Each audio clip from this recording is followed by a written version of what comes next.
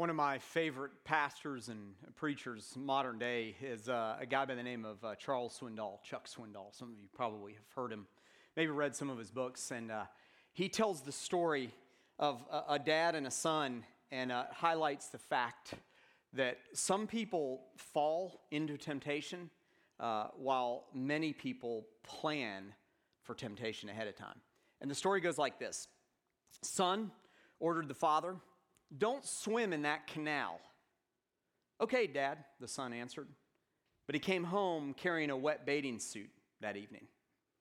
"Where have you been?" demanded the father. "Swimming in the canal," the son said. "Didn't I tell you not to swim there?" asked the father. "Yes, sir," answered the boy. "Why did you?" he asked. "Well, Dad," he explained, I had the bathing suit with me and I just couldn't resist the temptation." "Why'd you take your bathing suit with you?" asked the dad. And the little boy responded by saying this. He said, "So I'd be prepared to swim in case I was tempted to swim." I love that story. But I think it highlights what many of us, me included, you included, go through with temptation, don't we? Like we know it's coming and we prepare for it, not prepared to resist it. But we prepare, in many cases, to give in, don't we? That is the whole story of God and man in a nutshell, that God sent his son, Jesus, to die for our sins. And after we accept him as our Savior, we have the opportunity to live our lives for him. But so often in doing so, in living this life, because we are sinful creatures and we mess up and we make mistakes, we often go to one extreme or the other. And we dive in sometimes to temptation because we completely miss that temptation was right on us. I believe that God has a better plan for us than the little boy with the swimming trunks. I believe that he has a plan for us to actually be prepared to resist the temptation, not be prepared to dive headfirst into the sin the temptation is leading us to. But I think that sometimes, because we believe that we serve a God that is so holy and so divine and so wonderful, which is all very true, that we can't relate to him when in reality, he experienced temptation just like you and I. And that's what we're talking about during this month of December, during the Christmas season of 2014, is God with us, Emmanuel. And God, in choosing to become a human being, in choosing to become that little baby that was born there in Bethlehem, as we just sang about, in choosing to do that, he didn't protect himself or keep himself from some of the things that you and I go through. He was all God and all man. And he faced many of the things that we face on a regular basis, just like rejection. We talked about that last week. And just like temptation, we're going to be talking about that this week as we discover what it means that God is Emmanuel, the incarnate Christ, God with us. Well, good morning, everyone. I hope you're doing well this morning, and Merry Christmas to you. I'm glad that you're here this morning. I'm glad that you chose to come out and worship with us and be with us. And we're in this series that we've entitled God With Us. And I'm learning so much just personally about what it means that God chose to become human. And one of the reasons that I wanted to do this series this Christmas is I think that kind of our tendency in church is to focus on the divine nature of God, which is all good. It really is. Because he is holy and he is righteous and he is loving and he is merciful and he is all-knowing and he is all-present and he is there to help us in times of trouble. But I think that sometimes we focus so much on the divinity of God, the how powerful and wonderful he is, and rightly so, that sometimes we forget that God chose to do this.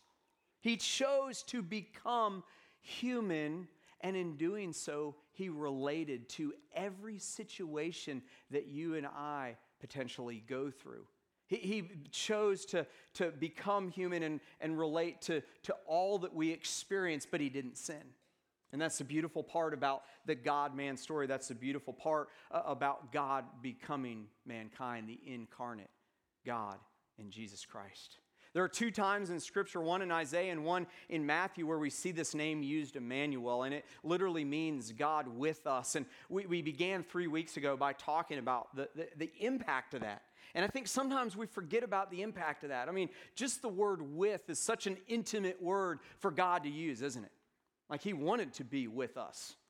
I don't know about you. I wake up some days and I'm like, I can't imagine that God wanted to be with me today or yesterday. Like I had a bad day and he still wanted to be with me. That's what God did by sending Jesus. And there are so many ways that we can connect with him and that God becomes much more personal and intimate with us because he experienced what we experience. And so this Jesus, this Emmanuel, God with us, is important for us to understand because from a macro level, from a big level, to save us from our sins, there had to be a perfect sacrifice, and that's what God did. He chose in an unusual way, like we just sang about, to send a child to this earth to grow up to be a man, to not become a king, just a regular rabbi who had a different message than what most rabbis did. He was a carpenter by trade, and God chose from a kind of a large-scale 40,000-foot level to save mankind through his son, Jesus. A perfect person was needed. We'll come back to that at the end today. A perfect person was needed, a perfect sacrifice. And Jesus was tempted, but he didn't sin. And that's one of the things that I want to point out today. One of the maybe misunderstandings about temptation is, first of all, that temptation is not sin. Temptation is not sin. You see, Jesus was tempted. We'll look at this in a moment.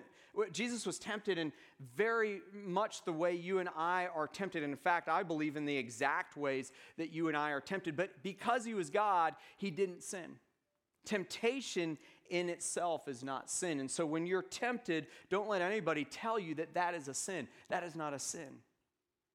It is the resulting action that you and I make, or the choice that we make as a result of the temptation that leads to sin. And we have to make a distinction between the two. There has to be a distinction between temptation and actual sin. For those of you who are here today and you've never accepted Jesus Christ as your Savior, or maybe you're here and it's Christmas, so you promised someone you'd come to their church on Christmas, so you're here today not under duress, but maybe you really didn't want to come here, or you're skeptical. You may be here today, and my prayer for you is that something that was sung or will be sung, or something that was said, or maybe God just impresses upon you today to make a decision to accept Jesus as your personal Savior. But today's message is really geared towards those of you who are followers of Christ. Because let's face it, this whole idea of temptation is something that none of us can escape. Am I right? I mean, none of us can escape this. I don't know about you. I have temptations every day. There are some days I have temptations every hour. There are some weeks that it just seems relentless, doesn't it? That we are tempted over and over and over and over again. And before we say, man, there is no one that has experienced the kind of temptation that I experienced, be careful. Because Jesus has experienced the kind of temptation that you and I all have experienced. If you have your Bibles, I want to invite you to turn to Matthew chapter 4. We're going to be in Matthew chapter 4 today.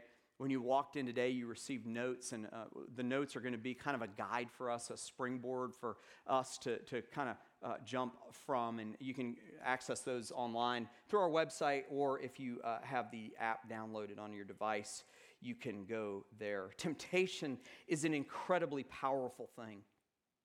It's an incredibly powerful thing. In fact, John Piper once said that sin gets its power by persuading me to believe that I will be more happy if I follow it. And then he follows that statement by saying the power of temptation is the prospect that it will make me happier, right? Think about that for a moment. Sin is the power there in sin. It gets its power by persuading me to believe that I'll be more happy, right? Because we all want to be happy, right? reference our last message series on the book of Philippians.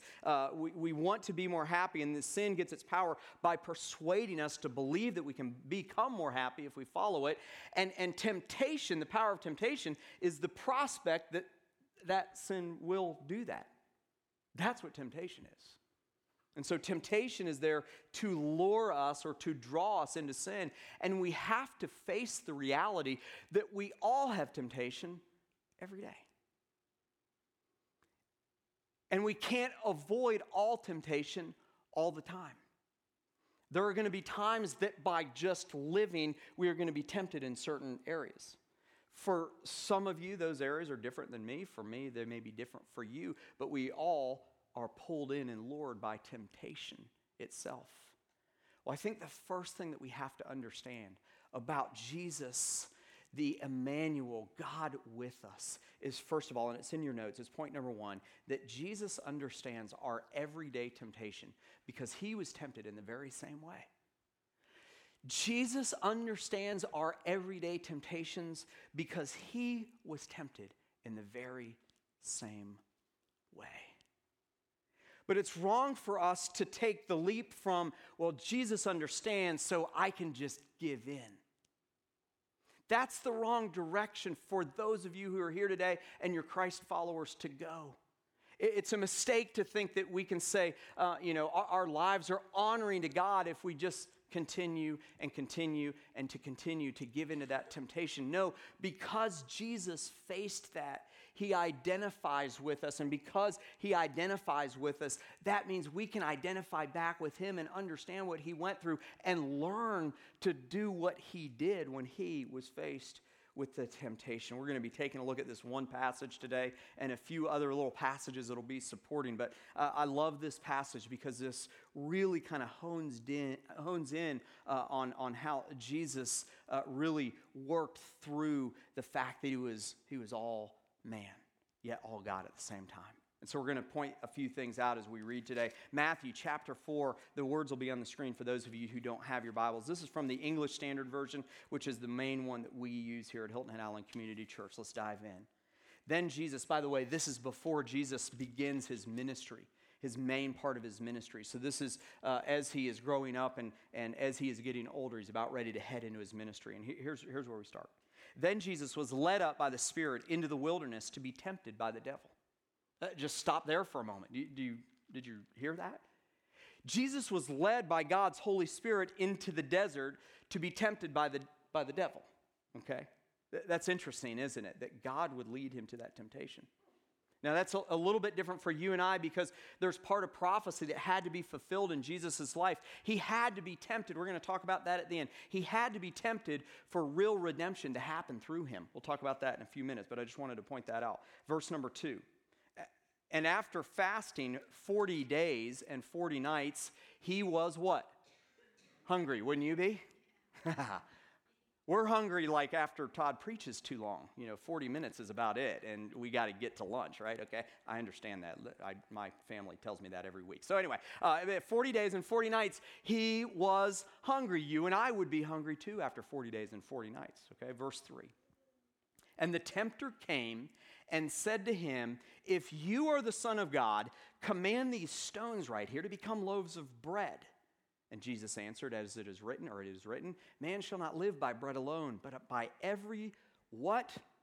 Word that comes from the mouth of God. The first temptation. We'll come back to it and talk about it in a minute. Second temptation. Then the devil took him to the holy city and set him up on the pinnacle of the temple and said to him, by the way, the pinnacle of the temple, as I have always studied this, I kind of viewed that maybe somewhere on the temple there was some kind of spire, and Jesus and Satan are up on top of that spire. It's not true. That word pinnacle means portico.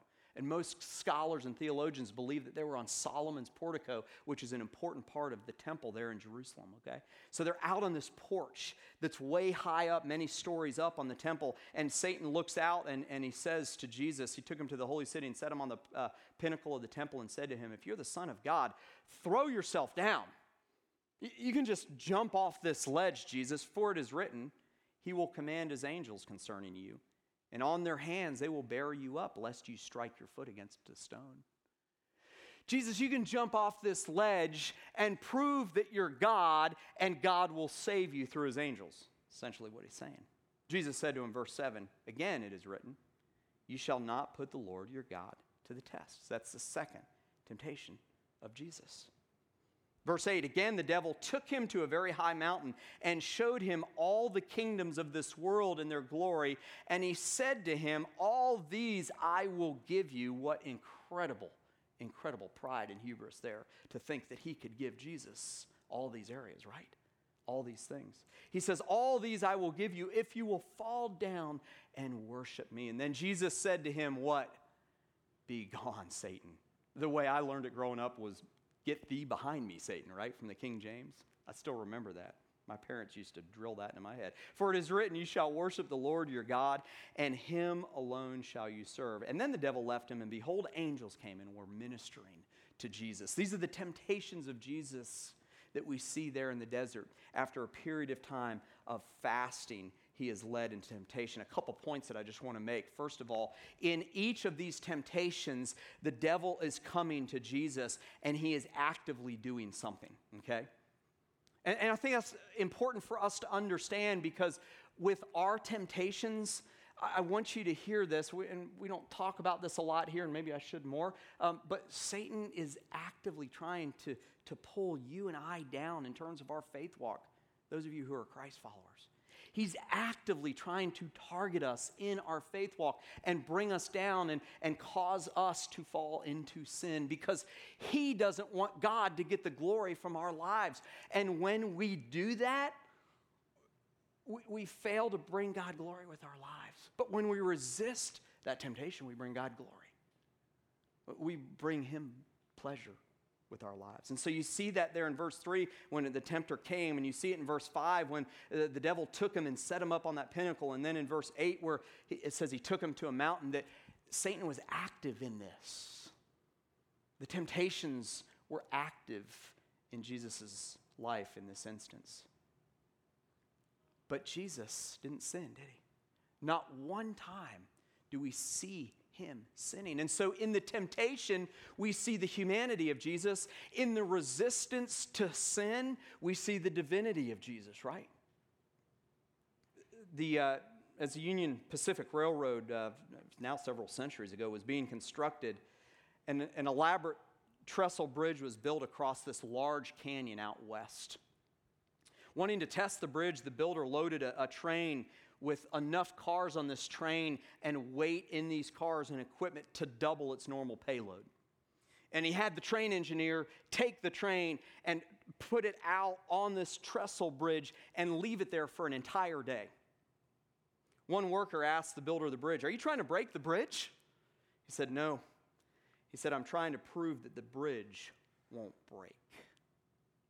And you see in Jesus being tempted, but yet resisting the temptation, we see the perfection of Jesus. Maybe more so than anything else we see in Scripture. And if you watch a movie or read a book or hear someone say that Jesus failed in any of these temptations, they are wrong. You cannot find it in God's Word. It's made up. And so we see both the humanity and the divinity of God. We see the fact that he was tempted in every way you and I are, but we also see that he was perfect in that. And both are important for us as Christians. Both are important for those of you who may put your faith in Jesus today or over this Christmas season or some time in your life.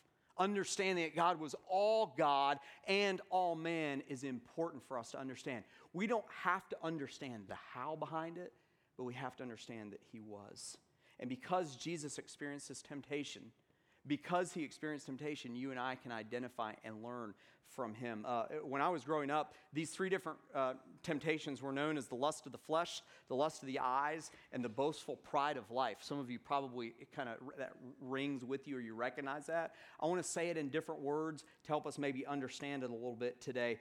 First is that temptation targets our weakness with the lure of what satisfies our desires. You see, in the first temptation of Jesus, he experiences hunger, right? That's just a man-made thing, right? We all are hungry, and if he was all man, he would have experienced hunger. And Satan drives at that human potential weakness in Jesus. And we see through that temptation is going to target areas where we are weak with the lure of desire. Like there's something that's going to satisfy that other than God in our lives. And he's going to go right to that thing. Last year in towards the end of 2013, I did an extended fast in my life. I drank water, but I went quite a few days. I felt like God was leading me to do this, and it was a very difficult experience. I didn't make it to the end. I'm just going to be honest with you. I failed before the end came. I remember I had a sloppy Joe after a long time. That was a terrible thing to eat.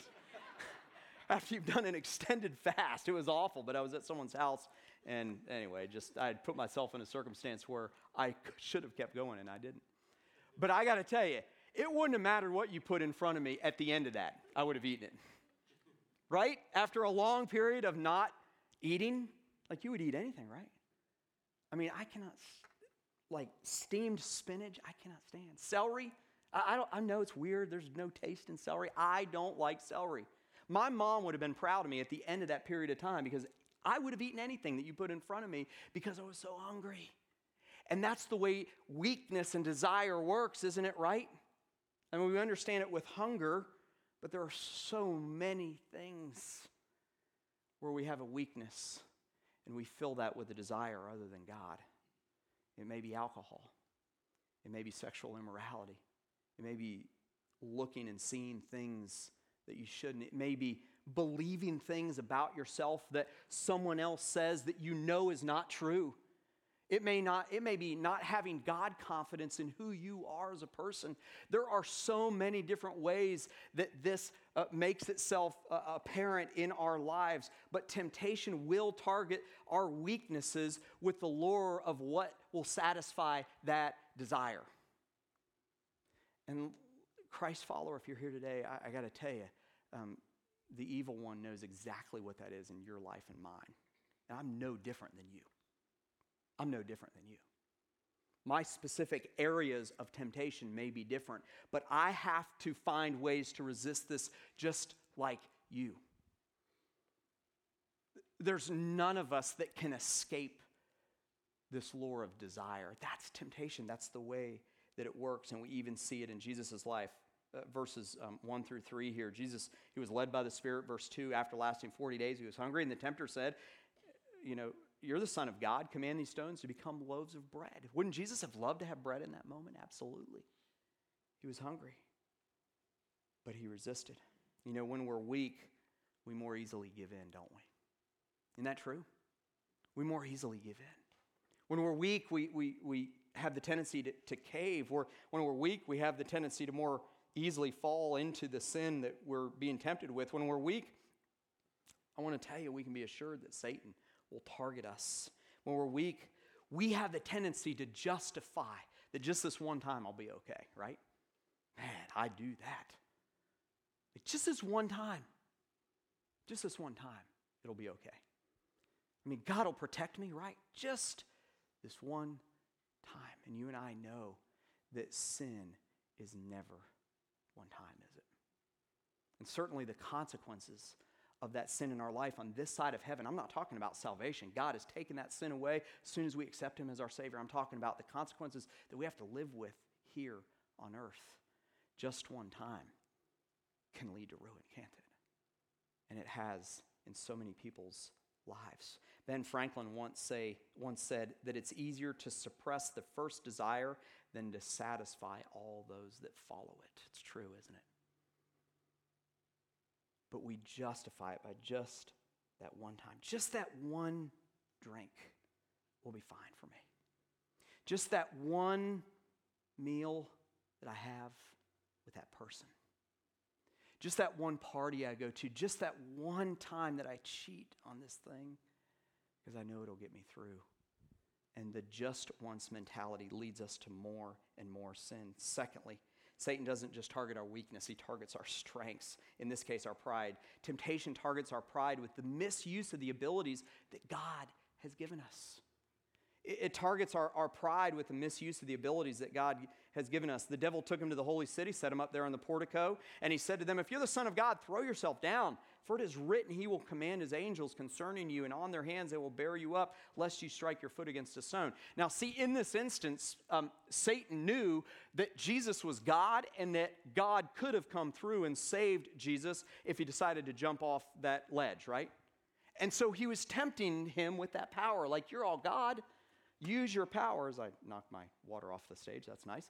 Use your power, use God's power, thank you, Gloria. Use your power to prove that you are powerful. It's pride. And he tempts us with pride. And he tempts us with our abilities and our talents, those things where we are skilled at that God's given us. And we talk a lot about those things and how we can benefit the kingdom of God through those things, and that's a very good thing. But when we use them for selfish gain, they become prideful, don't they? When we use them, as Satan wanted to use in Jesus' case here, he wanted to use it to just prove something, that's dangerous and destructive, but he will target our weaknesses, he'll target our pride. He'll find those areas that we have pride, and he will come after them with temptation. And thirdly, temptation targets our ego with the abuse of authority that God trusts us with. Oh, man, that is so true, isn't it? Temptation targets our ego with the abuse of the authority that God trusts us with. Listen, there's one thing common to each one of us in here. It doesn't matter how old or how young you are. It doesn't matter what position that you have compared to someone else. The fact is that everybody here has authority over someone else. And what Satan is asking Jesus to do in this last temptation is to abuse that authority and its ego. He says, again, the devil took him to a very high mountain and showed him the kingdoms. And he said, all these will be given to you if you'll fall down and worship me. And he's targeting his ego. Wouldn't that have been awesome for Jesus? To say, hey, I got all of this. Which is kind of ironic because he was all God. He had it all anyway, didn't he? Like, I kind of want to go, Satan, you're just kind of stupid here, man, really. Like, if you really think about it. But he targets his ego.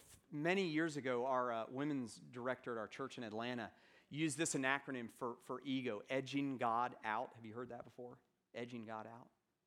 That's what Satan wanted for Jesus to do. And that's what he wants you and I to do when he targets our ego. Edge God out so that we can stand by ourselves like I can do my own thing. I'm in control of my life, not God. I'm in control of other people, not God.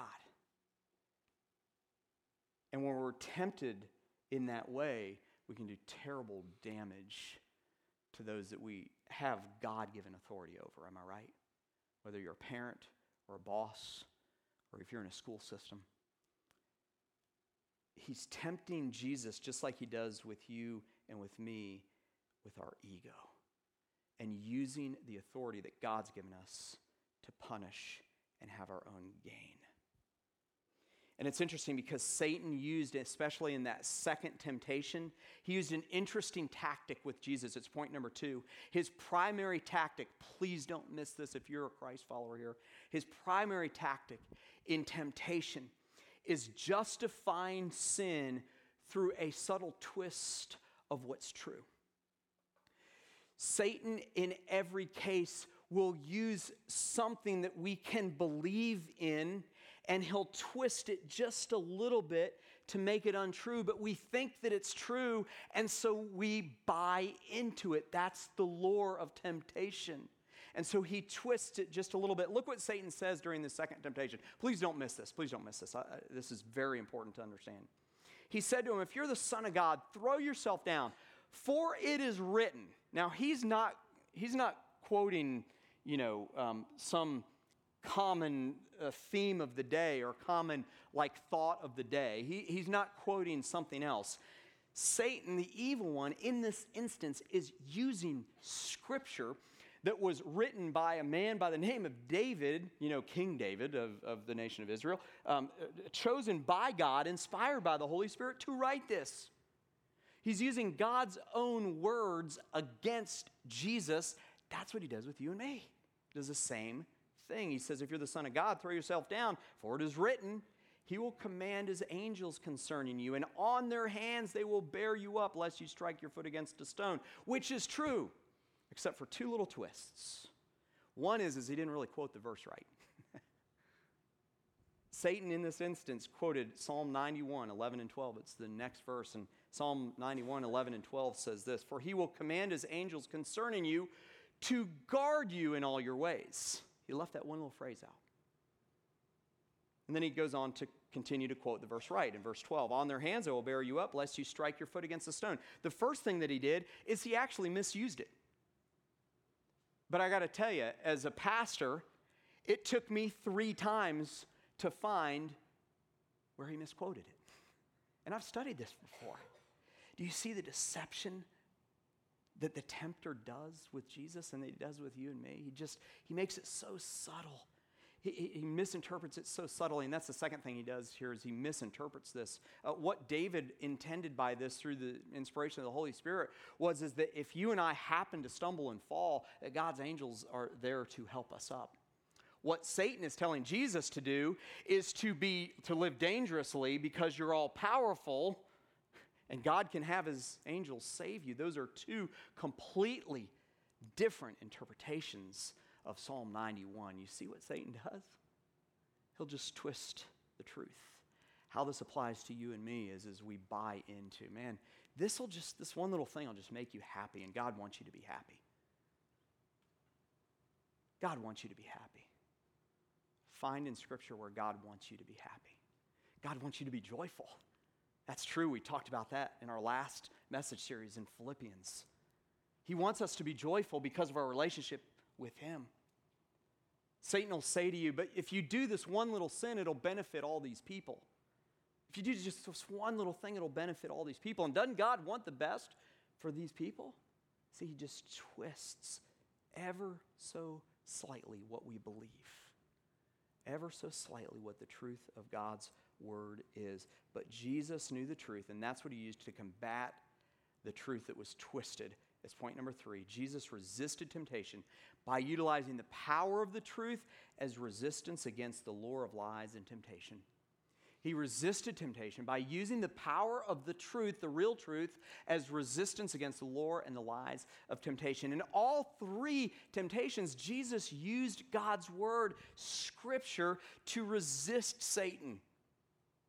Take a look real quick. Matthew 4:4. Jesus combated what Satan was trying to do by saying, man shall not live by bread alone, but by every word. This is the word, logos, that's what that word is in the Greek, that comes out of the mouth of God. Verse 7, he says to Satan in the second temptation, you shall not put the Lord your God to the test. That's Scripture. That's from his word, all the way back in the 10 Commandments, and that's in the third one, Matthew 4:10. He says, "Begone, Satan, for it is written, you shall worship the Lord your God, and him alone you shall serve." You see, if we are going to resist temptation that comes our ways, and we all are going to have that temptation, we have to learn and exercise using God's word. If that's what Jesus did, and if it allowed him to resist that temptation, and he became God with us, Emmanuel, then we should try to resist that temptation too. But you know what that means? That means knowing and reading and studying this book, doesn't it? It's not just the good book. I don't like it when people say it's the good book. If you say that, I'm sorry. It's okay. You can keep saying that. But I don't like it because it's not just the good book. This is God's holy word to us. More than just the blueprint for life. More than just a good book, more than just some good stories and ways to live. This is God-breathed. This is what he did by the Holy Spirit to give you and I the solution for our sins and the way to live once we become saved.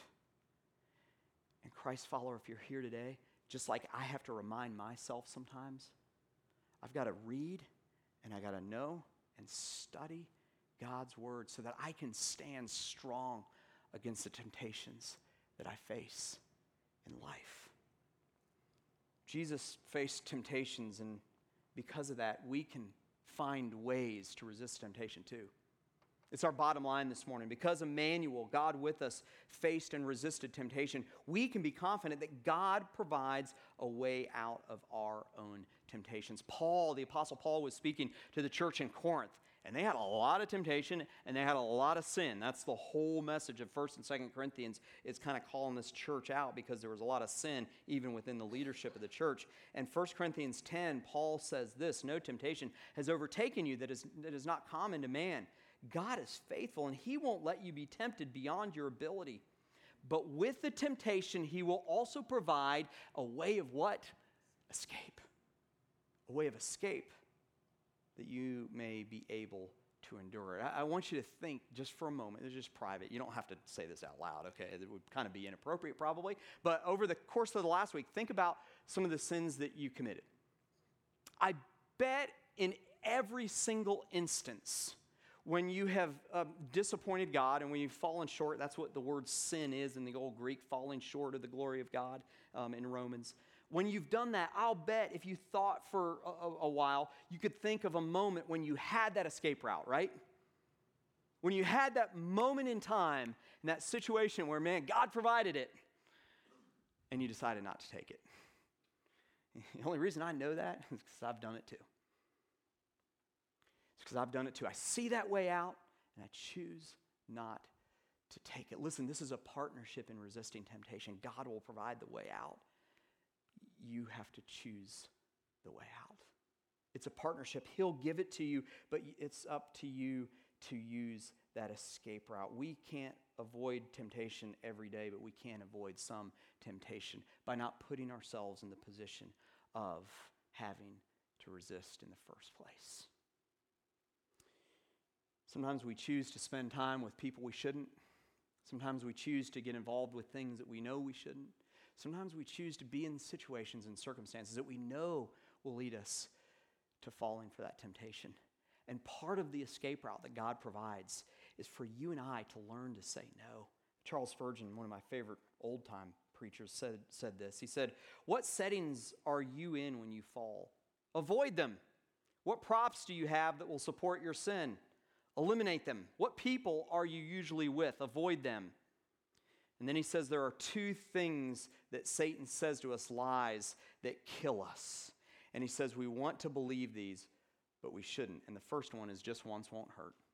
That never works out. We already talked about that. And then second one is now that sin has ruined my life, I'm beyond God's use, and I might as well just enjoy sinning. That's a lie from Satan as well, isn't it? And then he ends by saying this, learn to say no. It'll be of more use to you than even the ability to read Latin. I wish my 8th grade Latin teacher was still here so she could have heard that. Jesus had to be tempted. It was a way that he identifies with us, and now that we can identify with him. But you know what? He also needed to be tempted so that he would be the perfect Son of God, so that he could provide redemption for your sins and for mine. And in doing so, God showing his love so much for all of humanity that he would provide that redemption through Christ. Father God, thank you so much that you're a God who understands and identifies with even our temptations. And God, I thank you so much that you are a perfect man, that you didn't sin.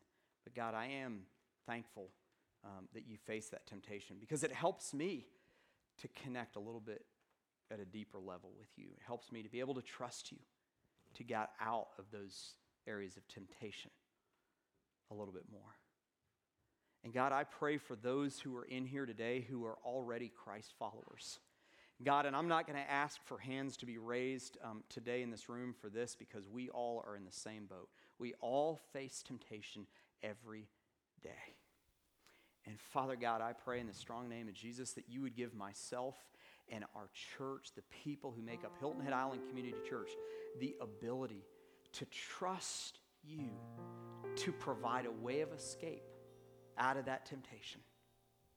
God, I pray that you would help us to have the type of courage and conviction and character in our lives, God, that we would take that escape route when you provide it for us.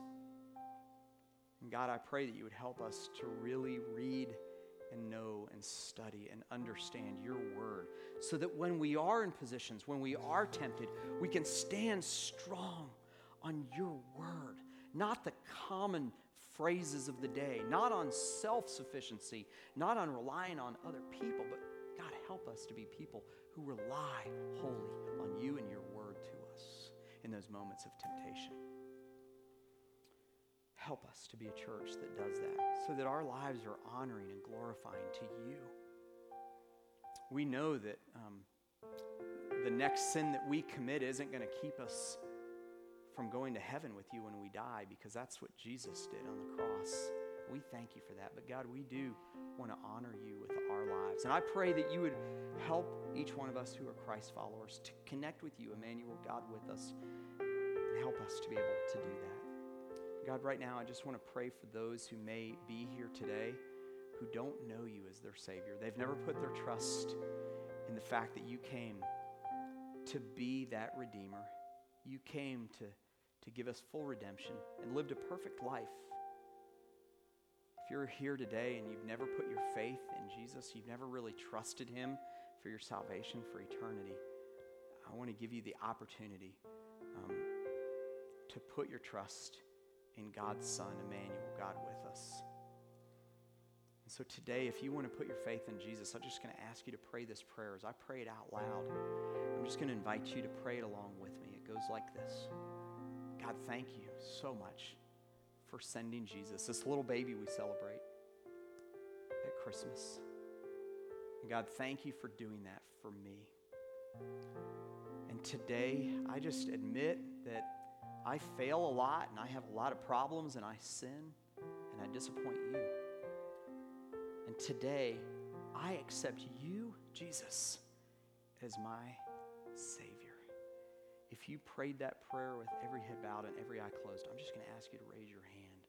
I promise I won't embarrass you. I just want to pray for you. If you prayed that prayer, thank you. Thank you. Anyone else today? Pray that prayer along with me. Anyone else today who prayed that prayer?